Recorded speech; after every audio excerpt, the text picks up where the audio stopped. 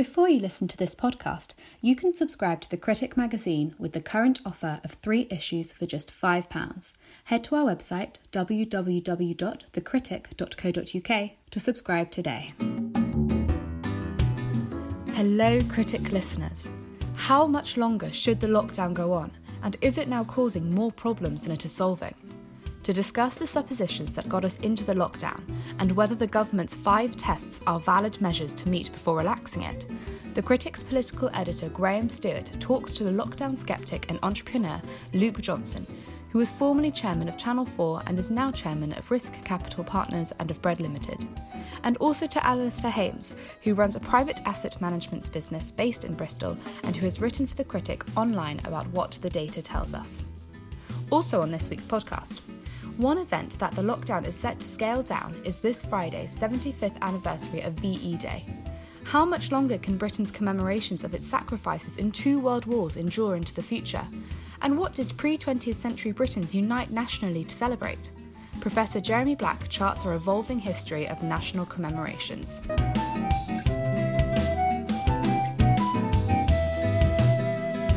It seems like a different world, but only 5 or 6 weeks ago, the government of the United Kingdom was faced with an incredibly difficult decision, and a decision that seemed forced upon them by a rapid increase in the R rate, given the fears that the NHS would be unable to cope and that the level of coronavirus cases was going to increase exponentially without action beyond mild social distancing. Did really the British government have any option but to go for a full lockdown? Alistair Hames, you've been looking at the data, but do you accept that really there was no political alternative to the course that Boris Johnson took? Well, if we're talking about the first lockdown, then I think politically it would have been extremely difficult not to do what he did. It's very difficult to rewind time, and I'll leave the R number to one side because that's a whole other kettle of fish. But if we rewind to what things looked like around mid-March, we had not that much hospital capacity and it was running out fast. There was no sign of any of the curves turning in Italy in particular, and we had those images on the television screens every night. And the science was still very, very hazy. All the numbers were a bit clearer about now, although still not super clear. We really had no idea about in mid-March. So given the situation at the time, do I think he should have declared the original lockdown? I think it would have been almost impossible not to. Now, that doesn't mean that it was the right decision to renew the lockdown when it came up for its 3-week renewal.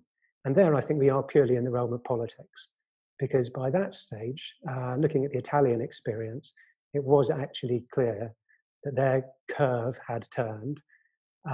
And it was looking more and more like this was a severe form of really a relatively normal seasonal respiratory viral disease.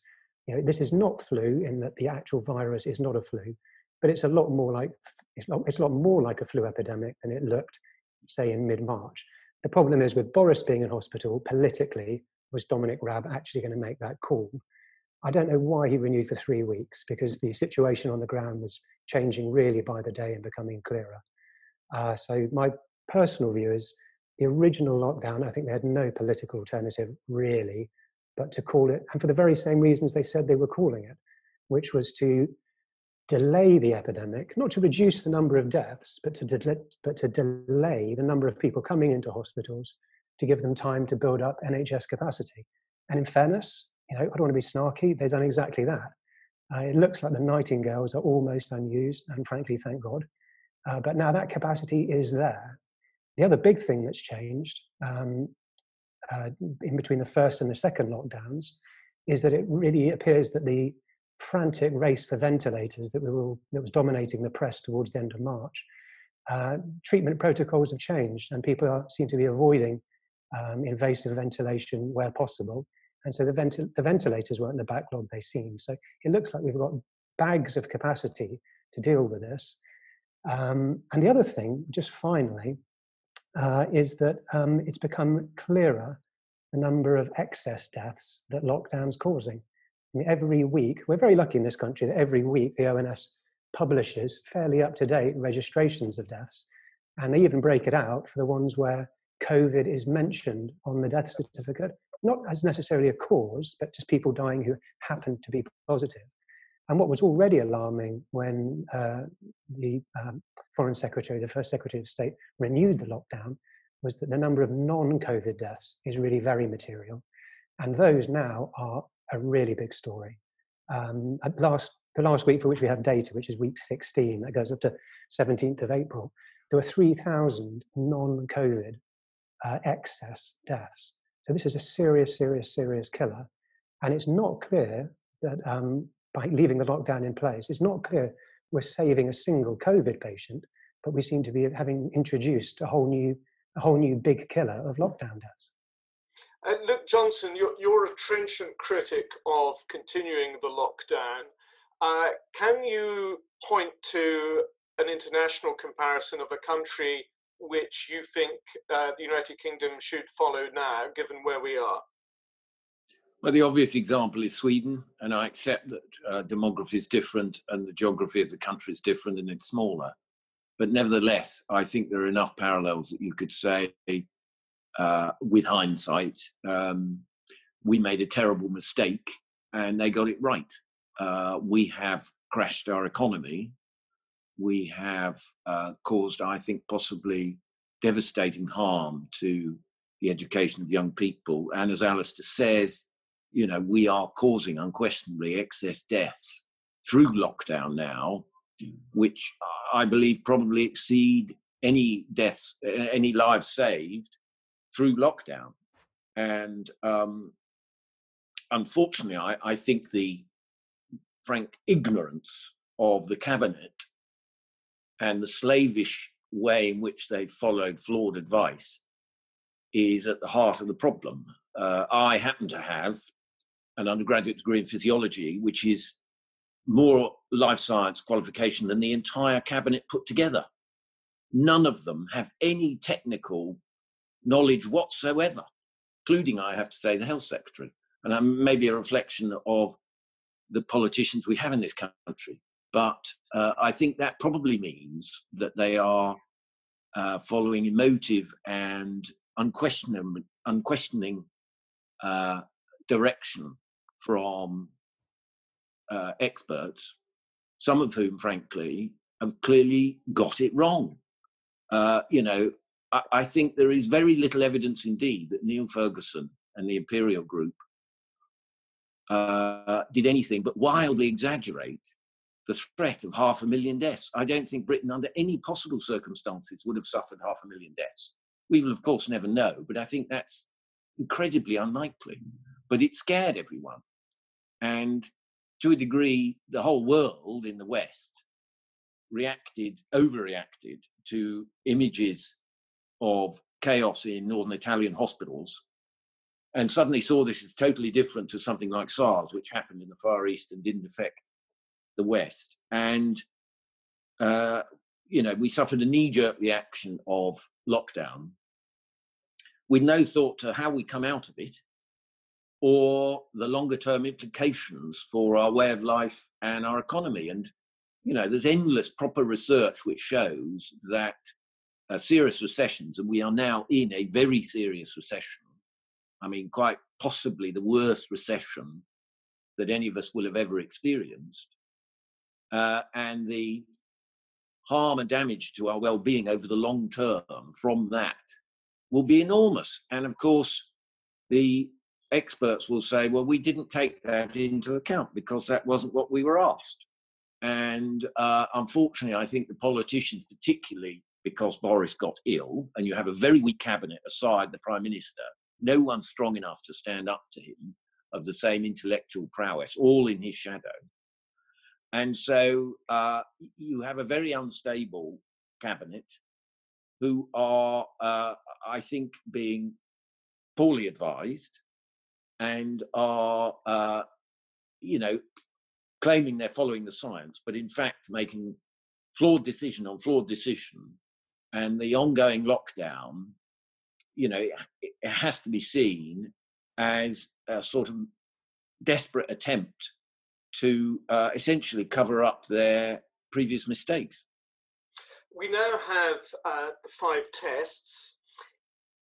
And I'm going to put this question first to Alistair, but I'd be keen, Luke, to get your views as well. We now have the 5 tests. Alistair, is it your view that these are the right questions, but we have the wrong data to assess the answer? Or are actually these the wrong tests in the first place to be asking?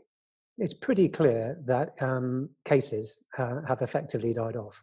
One thing I track is the number of COVID calls to 111 and 999. And they've collapsed by about 3/4 in the last 5 weeks. And they're more or less back to what you'd think is a background level, given that this is the dominant story in the press and it's got a list of symptoms as long as your arm. It's kind of, you would expect there to be a high level of calls. The deaths in UK hospitals in particular peaked on the 8th of April. So, we're now the 3rd of May. That's about 4 weeks in the rearview mirror now, and it's every day it declines. We're very, very close to the end of the curve of deaths. NHS capacity. I mean, it's almost difficult to talk about that without sounding a little bit sarcastic, because we've got one entirely empty Nightingale Hospital and one which I believe had 19 patients. So just in terms of space, we've got bags of capacity, and the ventilator capacity turned out never to be an issue. The 5th test was the conundrum to me, which is, how do you have proof that there won't be a second peak? Some respiratory diseases, these seasonal annual respiratory diseases, they just come, they dominate things for a few weeks, and then they just go. And some of them come back in 2nd or even 3rd waves. And I'm not entirely sure, even if you suppressed it entirely, there's no way you could tell if another wave was coming back. So I think that question is really close to unanswerable. But the critical test was the one that Dominic Raab didn't mention, which is a test: at what point is the lockdown causing more deaths than it's saving? And I think it's pretty clear now that we're well into the point where the lockdown is causing more deaths than it's saving. Like I say, 3,000 just in the last week. And it's not clear that we're actually saving as opposed to delaying any COVID deaths.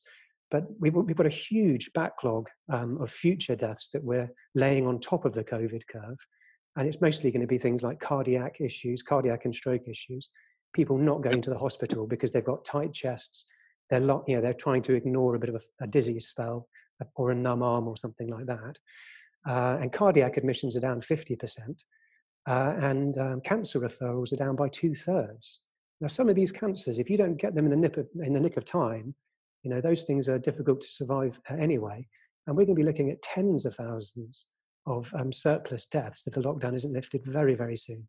And to my mind, the absolute critical test was that 6th one, and it wasn't one of the government's. Luke Johnson, what are the tests that the government should be setting themselves in terms of lifting the lockdown this coming week? I fear that the one that they don't mention publicly, but is actually the one that they have inflicted on themselves, on us, is they have frightened the country incredibly effectively. Their obsessive, neurotic advertising and marketing, and all of it inflamed by the media, means that, we have a terrified populace, the majority of whom apparently, according to polls, still don't want to go outside and think that the lockdown's doing them good. And the complicated answers that, Alistair, to an extent, I'm trying to give to show that the net harm being done by the lockdown is far greater than the lives saved is complex. But I think it's unarguable that if you take into account the very significant unemployment we expect, 2 million plus, which gets worse by the week, if you look at the very significant addition to the national debt that we are going to experience and the impact that will have on things like public spending, including what we can afford to spend on the NHS, if you take into account the damage to education, if you take into account the excess deaths in diseases like heart disease, strokes, cancer, etc., it's very clear that the lockdown is doing more harm than good. but the politicians have been too clever by half in frightening the country. So I suppose because they're obsessed about public opinion and the media, what they really have to do is convince us that things are safe now, and we can come out. It's a bit like when Laurence Olivier played the dentist in that movie, where he said, "Is it safe?" as he was drilling the guy's teeth.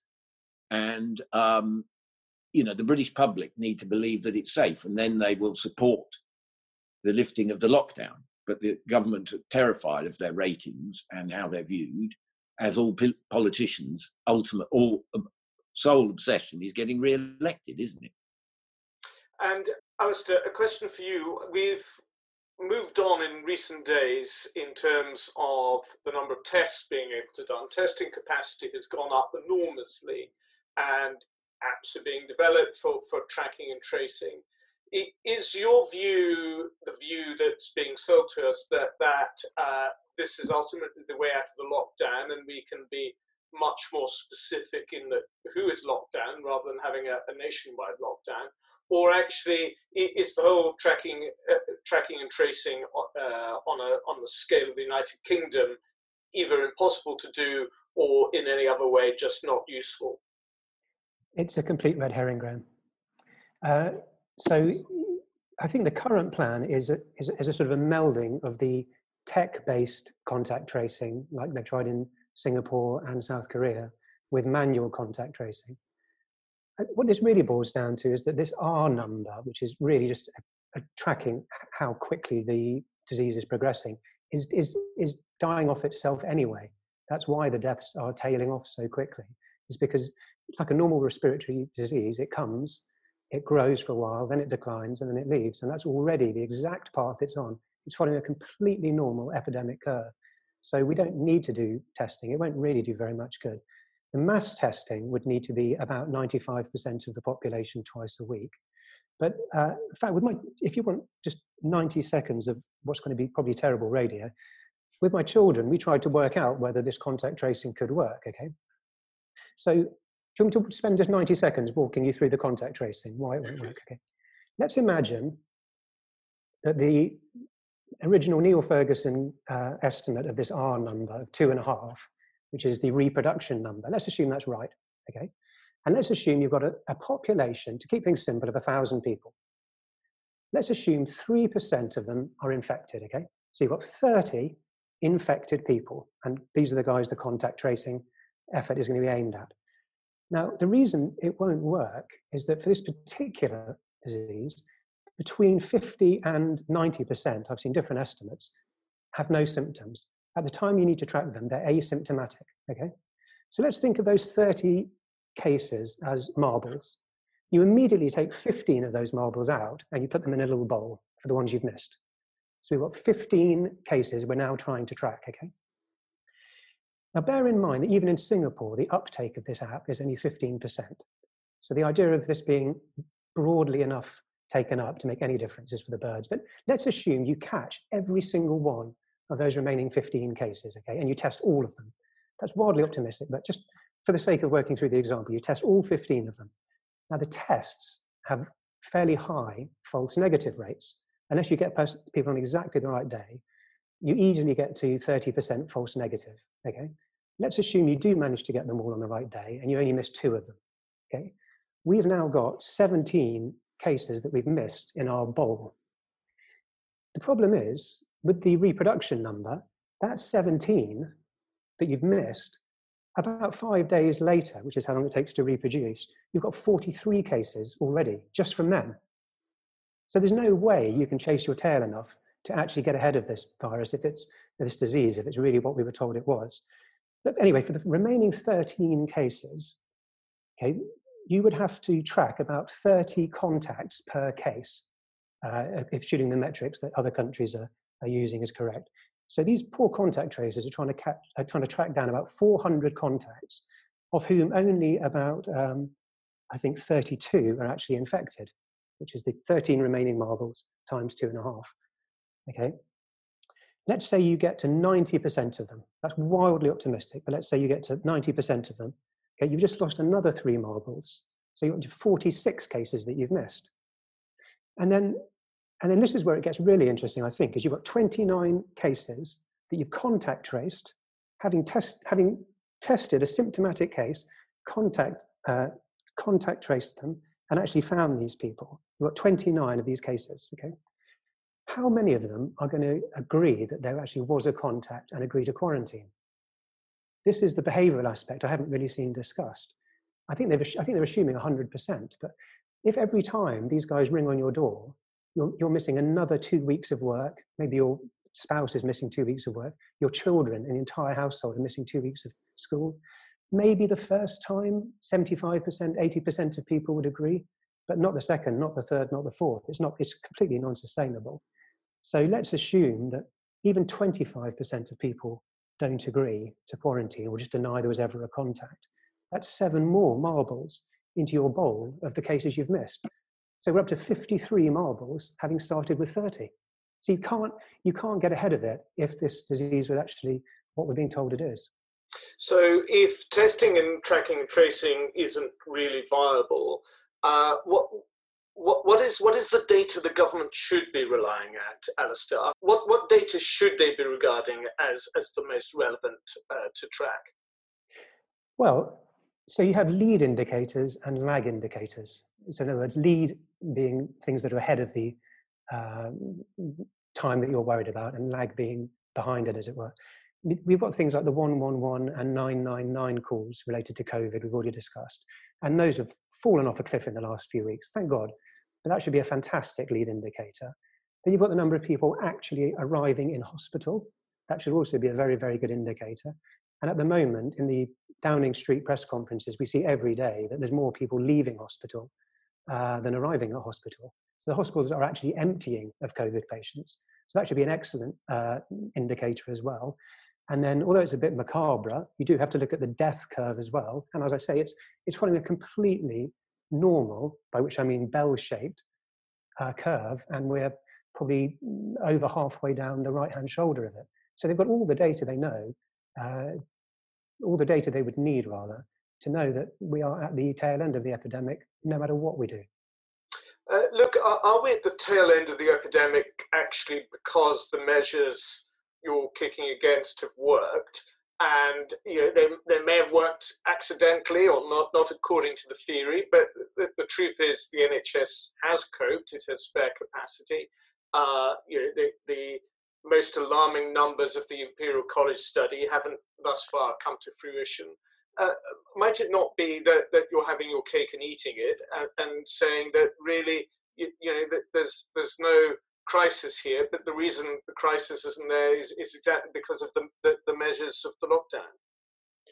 Well, we will never have a perfect control study, so we'll never know.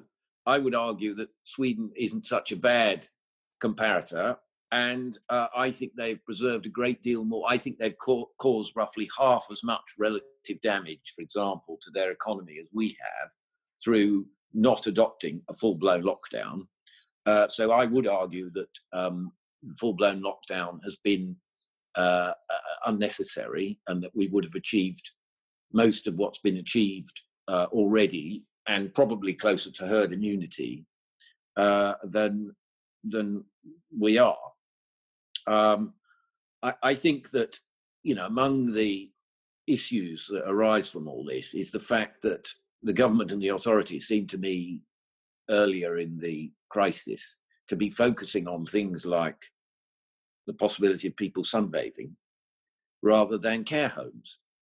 And for any sophisticated, administration, it was evident right from the beginning that it was the elderly with existing morbidities who were the truly vulnerable. And all the statistics have maintained that view, that, people under the age of 60 with no other existing conditions are very, very unlikely to die of this disease, and not that many of them get it severely.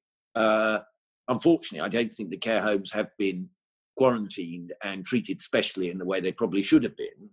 And I think one of the many challenges that will arise as to how the crisis has been handled by the authorities is their attitude towards care homes. For example, shifting certain patients with COVID into care homes, thereby infecting the other patients, not supplying enough equipment to care homes to protect the staff and residents of the care homes.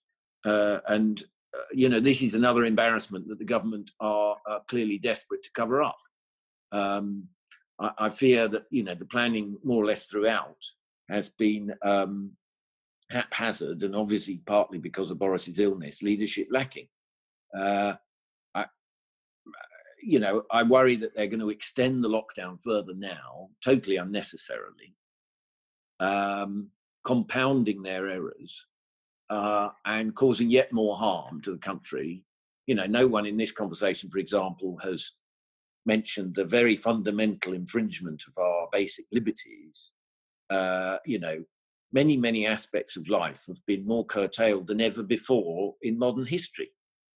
And the sort of overall exaggerated reaction to this disease is wildly disproportionate and has been throughout. And as I say, I fundamentally believe that Neil Ferguson's estimates were always flawed, as they were for the other pandemics where his advice was sought, things like foot and mouth, and his disaster scenarios never came close to fruition. But the overreaction of the authorities in each case, ultimately the cure became much more costly and awful than the disease itself. And that's what's happened here. And one cure that is incredibly costly is the economic consequences. Luke, do you just want to give a sense that let's assume that the lockdown in large-scale form will continue throughout May. Do you believe at the end of this there will be a V-shaped recovery, or actually is there strategic and structural damage that could take years, if not decades, to repair? You can't just turn off businesses by shutting them down completely and sending the staff home and then press a button and they all restart. You destroy confidence, you put off investment, you create a massive loss in productivity and output. You build up liabilities all across the chain and the system that drive companies to the wall. Insolvencies in themselves, and there are a lot already that have happened, but the large proportion will happen, I think, as the lockdown ends, as the furloughing and the subsidies end, and companies desperately struggle to revive themselves. And, insolvencies and bankruptcies cause huge amounts of excess damage, which, takes a great deal to recover. So the animal spirits of the entrepreneurial class, I've never known them so bleak. And I think there is a general over-optimism, particularly amongst people like politicians who've never run or built a business, who believe that, our economy is much more robust and less fragile, and that than it really is, and that we are much better able to renew enthusiasm for investment here than we will be able to, and that market shares and general levels of employment and so forth will recover naturally. I think that this will be devastating and will have an impact lasting an extended period of time for industry as a whole, for the prospects for employment and investment. I think that, at a cost of roughly, I estimate, £4 billion a day, the drag on the public finances is going to last years, which will mean that, Boris's plans for exuberant projects like HS2 should unquestionably be abandoned. All that sort of government intervention in pump priming the economy, forget it. We are going to be running enormous deficits. As it is, Britain is quite a heavily indebted country at household and corporate and government level. We're now going into hyperspace with our borrowings. And, I think the leadership that the government's shown over this should give us an indication of how well equipped they are to manage what could well be a full-blown financial crisis in the next 12 months, because the damage becomes apparent. People have talked about how poor the overall figures were for the first quarter's economic results. Wait till they see the second quarter. I mean, that will be truly hair-raising. And all of this, rather like the fear of households about coming out of lockdown, will compound the general a lack of enthusiasm amongst people to start businesses, to create jobs, to invest, take risk. And this will require a very long period of recovery. And, we don't have very many of the superstar businesses that countries like America does that have done rather well out of this. We're particularly badly placed in terms of our industries like aerospace, like professional services, like hospitality, like retail. We have an awful lot of companies in sectors that are extremely badly hit by this. So the harm is going to be considerable. And Alistair, a final thought from you. Well, just my final thought would be just to put a little bit of context into some of those things that Luke's just talked about, because when everyone's bandying these numbers around, one thing that I think maybe the mainstream press has not been very good at is putting numbers in perspective. So the 4 billion that Luke just mentioned, I think that's the lost output per day. Yeah. So if you add in the roughly 2.5 billion a day that the furloughing scheme is actually costing and the other support, we're running it at £6.5 billion a day for this lockdown. To give you some context, that means it's a Brexit bill every 6 days. I don't know if you recall, but the Brexit bill was on a lot of front pages for an awfully long time. We're currently spending a Brexit bill every 6 days for something that is likely to be costing about 3,000 lives a week and arguably saving absolutely none, as well as widening the social equality gap because it's stopping kids being at school and completely destroying the economy. And one very interesting statistic that the NHS has started publishing every day is the number of people under 60 years old with no existing illness who have died of coronavirus in England. And cumulatively, it's 215. So for 215 lives that have died with, not necessarily of coronavirus, but with coronavirus, no children are at school, and pretty much the entire working age population is locked at home. And that 215, you can times it by a very big number to add in the suicides, unfortunately, as well as the missed cancer diagnoses, the cardiac issues. I mean, we are wasting so many lives at the same time as we waste all the money. And so my final thought would be, what should Boris do? I mean, what would Churchill do? I mean, Graham, you'd know better than anyone. But, when the data changes, you have to change your mind. And faced with the way things look now, they should just rip the plaster off, lift the lockdown, and get the country back to work. Luke, that would be your conclusion as well? Definitely. I think that it's unproven that the lockdown has worked. And I think we need to very rapidly get back to business. I also think, frankly, as a nation, we need to consider, do we have to have a full-blown summer holiday this year if we can't actually fly anywhere? Probably we need to have children at school longer than normal, and we need to recoup that lost output to try and recover some of the damage that's been caused. So I think we need to rethink what summer holiday is going to look like this year and, be a bit diligent about it.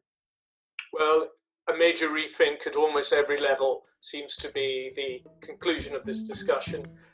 Luke Johnson, Alistair Hames, thank you very much both for your contributions. Thank you, Ben. Thanks.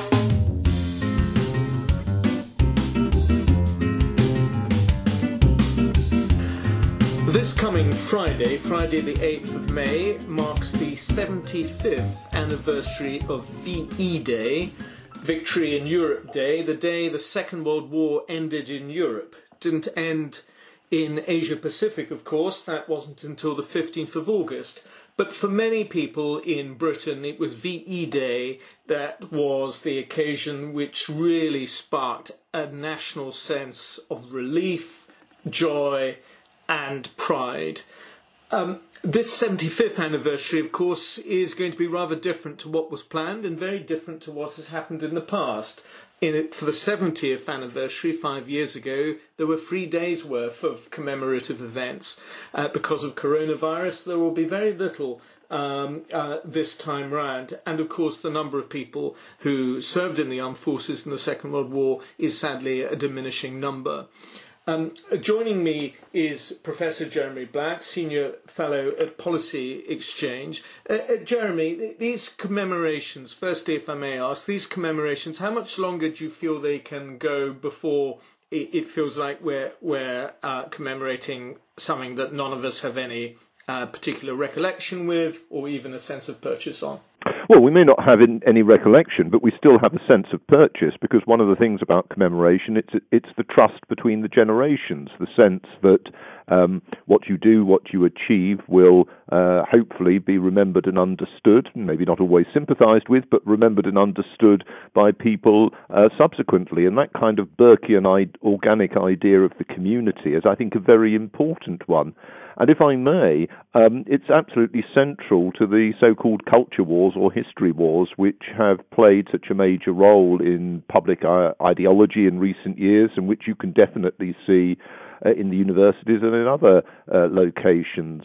Because this notion of a identity of a nation, identity of a people, identity of a state, identity of a country, you can take different views on which you wish to push to the fore, but the sense that there is an identity and that it is important as a member of the community to have that sense of identity, that's very much a view which has been more typically associated with conservatives. It's not only conservatives that hold that view, but it's been more typically associated with conservatives, while, shall we say, the New Left and the sense of so-called invented traditions, the kind of Hobsbawm or Thompson line, the idea that that these traditions, these senses of identity are artificial constructions, and that really what one should do is identify rather with being a citizen of the world, or more atomistically of some sexuality or ethnicity or gender.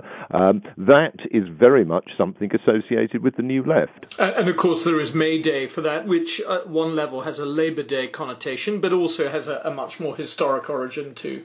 Yes, I mean, May Day has, as it were, been hijacked by the left. There's nothing inherently left-wing about what its origins were, and if anything, it's part of a sense of ruralism that in many respects has been lost or looked at differently, has been transposed since the late 19th century into an urban culture, and with the legacy of it then up for grabs. Nowadays in modern Britain there are 3 historic events which are commemorated forcefully and around the whole country.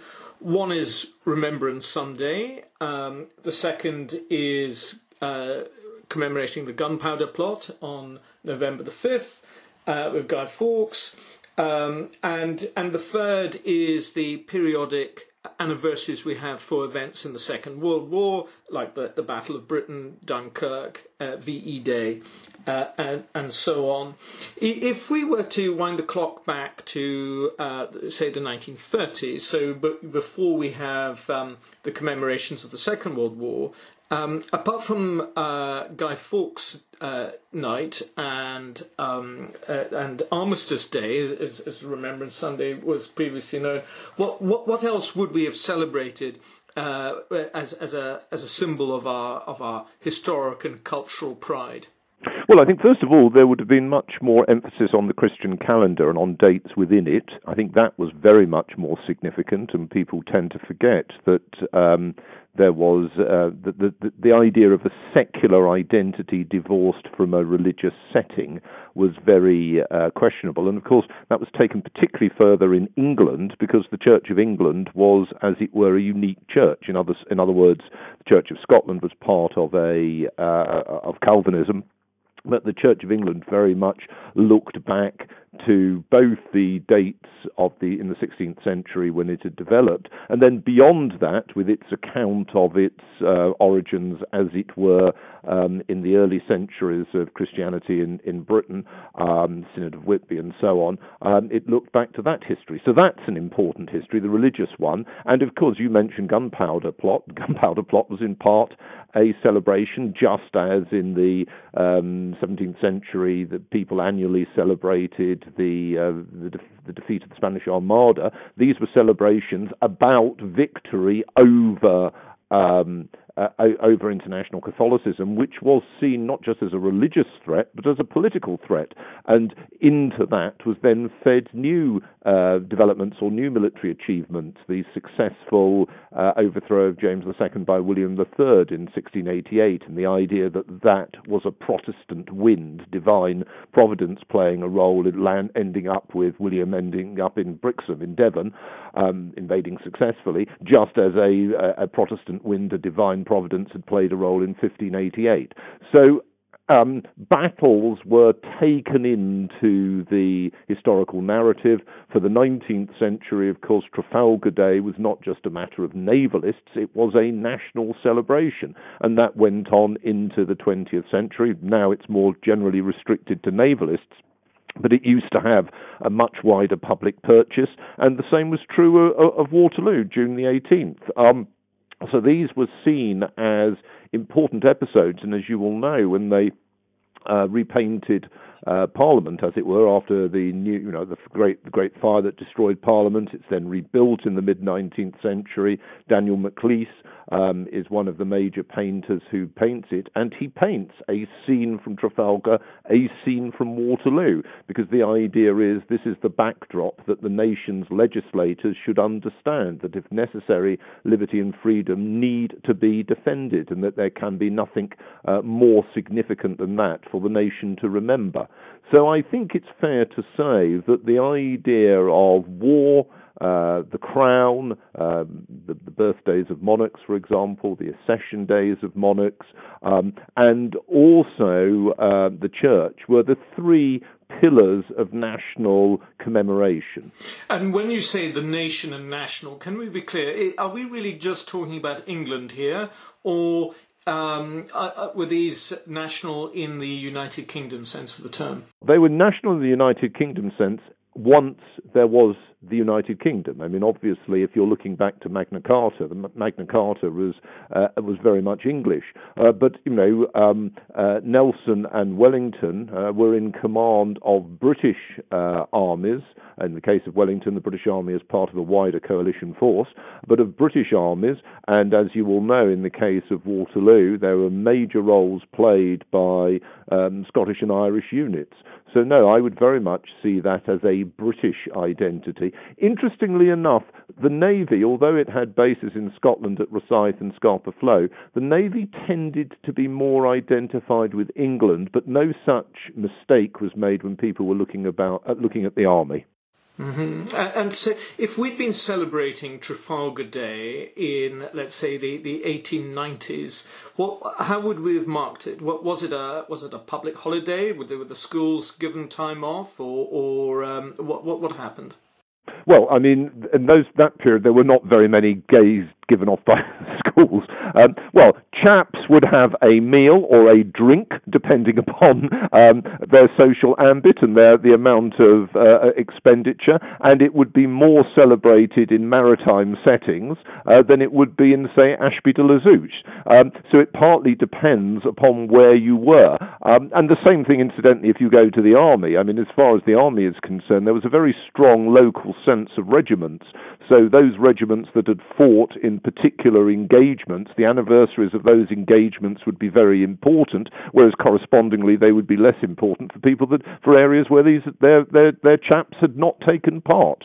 And, you would get, by the late 19th century, you would get newspapers extensively talking about these things. You would get, once you move into the age of, cigarette cards, once you move into the age of course, very colourful posters, advertising products which could be presented as being part of the national heritage, you would often get scenes from the past. And of course, it's worth bearing in mind, if you're looking at just London in that period, they are filling London with sculptures, statues, which reflect on the past, whether it's Boadicea on the Thames Embankment, whether it's Oliver Cromwell outside Parliament. The idea that the nation's history is of relevance is important, and also in the schools, once you've got compulsory mass-free primary and secondary education,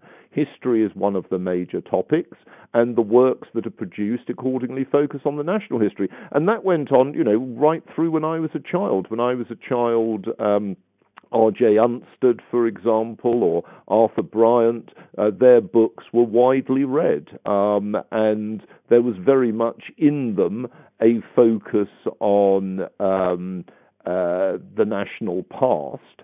And the national past was usually treated as a mixture of an exemplary tale and a morality tale, and so that those people who had been, quote, bad, shall we say, this is mocked in 1066 and all that, but it's actually, there is a sense that morality is at play. Why does Charles I fall? Why does James II fall? Because they are hubristic and foolish. Well, now, we would now add other elements, but those are both reasonable propositions to start off with.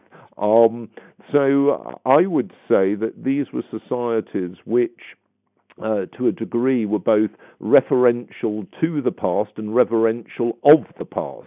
And to a considerable extent, that was lost in the late 20th century. I think it's fair to say that much of the continuity of Victorian public culture helped Britain to sustain the enormous suffering and burdens of World War I and World War II, and that culture was rather destroyed or thrown away, depending upon your point of view, particularly from the 1960s onwards.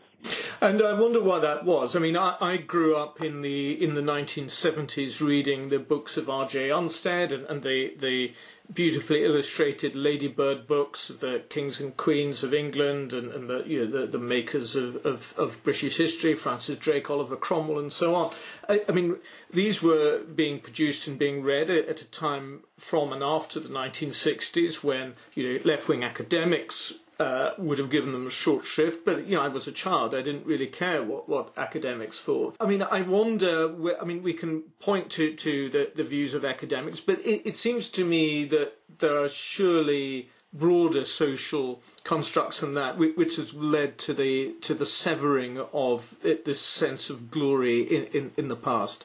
Oh, yes, I think there's absolutely no doubt at all about what you're saying. First of all, as far as education is concerned, the key figures were school teachers, and you'll notice this continues to be the case. The recent controversy about the school teaching union attacking the Mayflower celebration, saying that this was linked to slavery, which is, completely ridiculous, of course. But you will notice that, and that's where I think it's fair to say that, most people have the sense to ignore often the rather theoretical postmodernist ramblings of left-wing academics, but I think it's much harder when you're looking at what's being pushed very aggressively, often at school level. But yes, there were wider social currents. I think that to a certain extent, it was a culture which almost devoured its predecessors. It held up its predecessors for mockery, and that, I think, was one that was primarily fostered in metropolitan and young circles, often very affluent circles, but nevertheless had an impact more widely. Although it's interesting to note, and there are very many readings you can offer of British politics over the last 50 years, but one of the readings you can offer is to say that people who have a sense or wish to have a sense of national identity and national continuity came out and voted in 79, 83 and 87 for Mrs. Thatcher, and were particularly impressed by the way in which the role she took in the Falklands War, and you could argue it again as playing a role in the 2019 general election. Now, other factors were obviously significant in both cases, but the notion that in some way patriotism has simply been thrown away because many people have thrown it away is not, I think, accurate. It is true that many people have thrown it away, and that is unfortunate, and I think it's no accident that it's seen alongside a culture which is more individualistic, more hedonistic, much more talking about what it perceives to be its rights and entitlements rather than its responsibilities, and a society which in many senses is atomized. And in such a context, it's not just that people are atomistic towards each other or towards institutions in the present day, but they also, as it were, trash the past. And one of the things that strikes me is that, the almost automatic trashing of the past. For example, if you take the British Empire, there were episodes in the imperial history which were, by any standard, and were seen at the time as wrong. The handling of the Morant Bay uprising in Jamaica in 1865, the Amritsar massacre in 1919.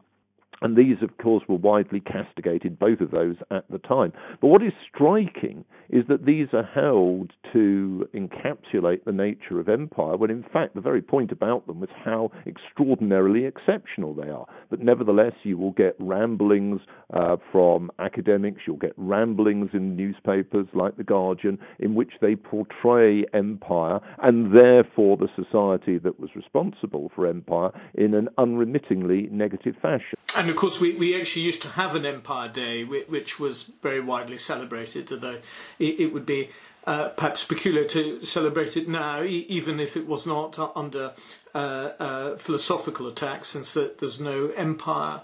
But I wonder whether the enormity of the two world wars in the 20th century have to some extent crowded out our desire to also celebrate events which our Victorian ancestors would have celebrated. I mean, would it be fair to say that after two world wars, it seems a little bit odd to still be celebrating Trafalgar Day or the defeat of the Armada? These things it wasn't that we ceased to regard them as either significant or worthy of praise, but they just, that thread between those events now had been diverted by the just so much larger events that had happened in our own century. Would it be fair to say, though, that after the enormity of the two world wars, the sort of events our Victorian ancestors celebrated, like Trafalgar and the defeat of the Spanish Armada, just seemed a bit redundant?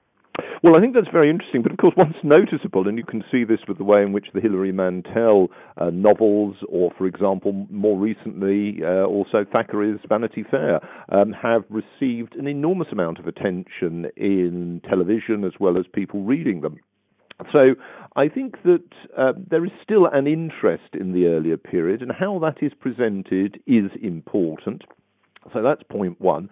Point two, yes, I agree with you, World War II very much dominates attention. It's almost swallowed up World War I, and also, unfortunately, with World War I, the highly misleading account of the "Oh, what a lovely war" and Blackadder sort of drove out the other aspects of it. But if you're looking at World War II, with World War II, as you said at the very outset, what we're doing is now moving from the memory of those who were directly involved, although that can be enhanced with photography and film footage, both of which survived. We're moving to, as it were, a situation in which there are few people who were directly involved, certainly as combatants, who have still survived. That does not mean, though, that it loses its capacity to have a purchase in the national memory, and the extent to which, accurately or misleadingly, you can have your own viewpoints, it's been discussed as a kind of lodestar during the response to the COVID-19 pandemic, is very notable. And what I think that brings out is a more general thing, that people locate themselves in a continuity of time and space. The locality of time and space is given meaning by how it is part of a wider world. And in that sense, I think it is very important to have a view of a national memory and a kind of a national continuity. And to go right back, I think it's entirely pertinent that it is part of a contested history wars. I mean, if I was a left-wing thinker, I would have done exactly what has been done and try and trash the national heritage, because that's very important, and as we've seen with examples like the Pol Pot revolution, or indeed the widespread destruction of history during the Cultural Revolution in China, for example, left-wing ideologies really wish to, as it were, start history anew from day one. And that is a very toxic form, and one of the ways that one resists that toxicity is by having a sense that there are longer values and that these are worthy of maintenance and sustaining. And that is why we will continue to commemorate VE Day and Remembrance Sunday decades after the last combatant in the Second World War is dead. Would that be fair to say? We will see it in a more symbolic sense. Quite rightly so. I mean, one of the points you mentioned the empire. One of the absolute greatnesses of Britain in its history, and particularly of the fact that Britain was a great imperial power, was that in the two moments of destiny in World War II, when you can very clearly see, as it were, without sounding at all ridiculous, good against evil, actually Britain was on the good side. That is part of the greatness of British history, and it is one which it is really sad that people try and relativize away. Well, we have to leave it there. For readers of The Critic, the new edition of The Critic contains a very interesting piece by Barry Turner on the week the war ended. It'll be 75 years this coming Friday. Professor Black, thank you very much for your insight. A pleasure. If you've enjoyed listening to the Critic podcast, why not subscribe to have the magazine delivered to your door? Subscribe today with the offer of 3 issues for just £5 by heading to our website www.thecritic.co.uk.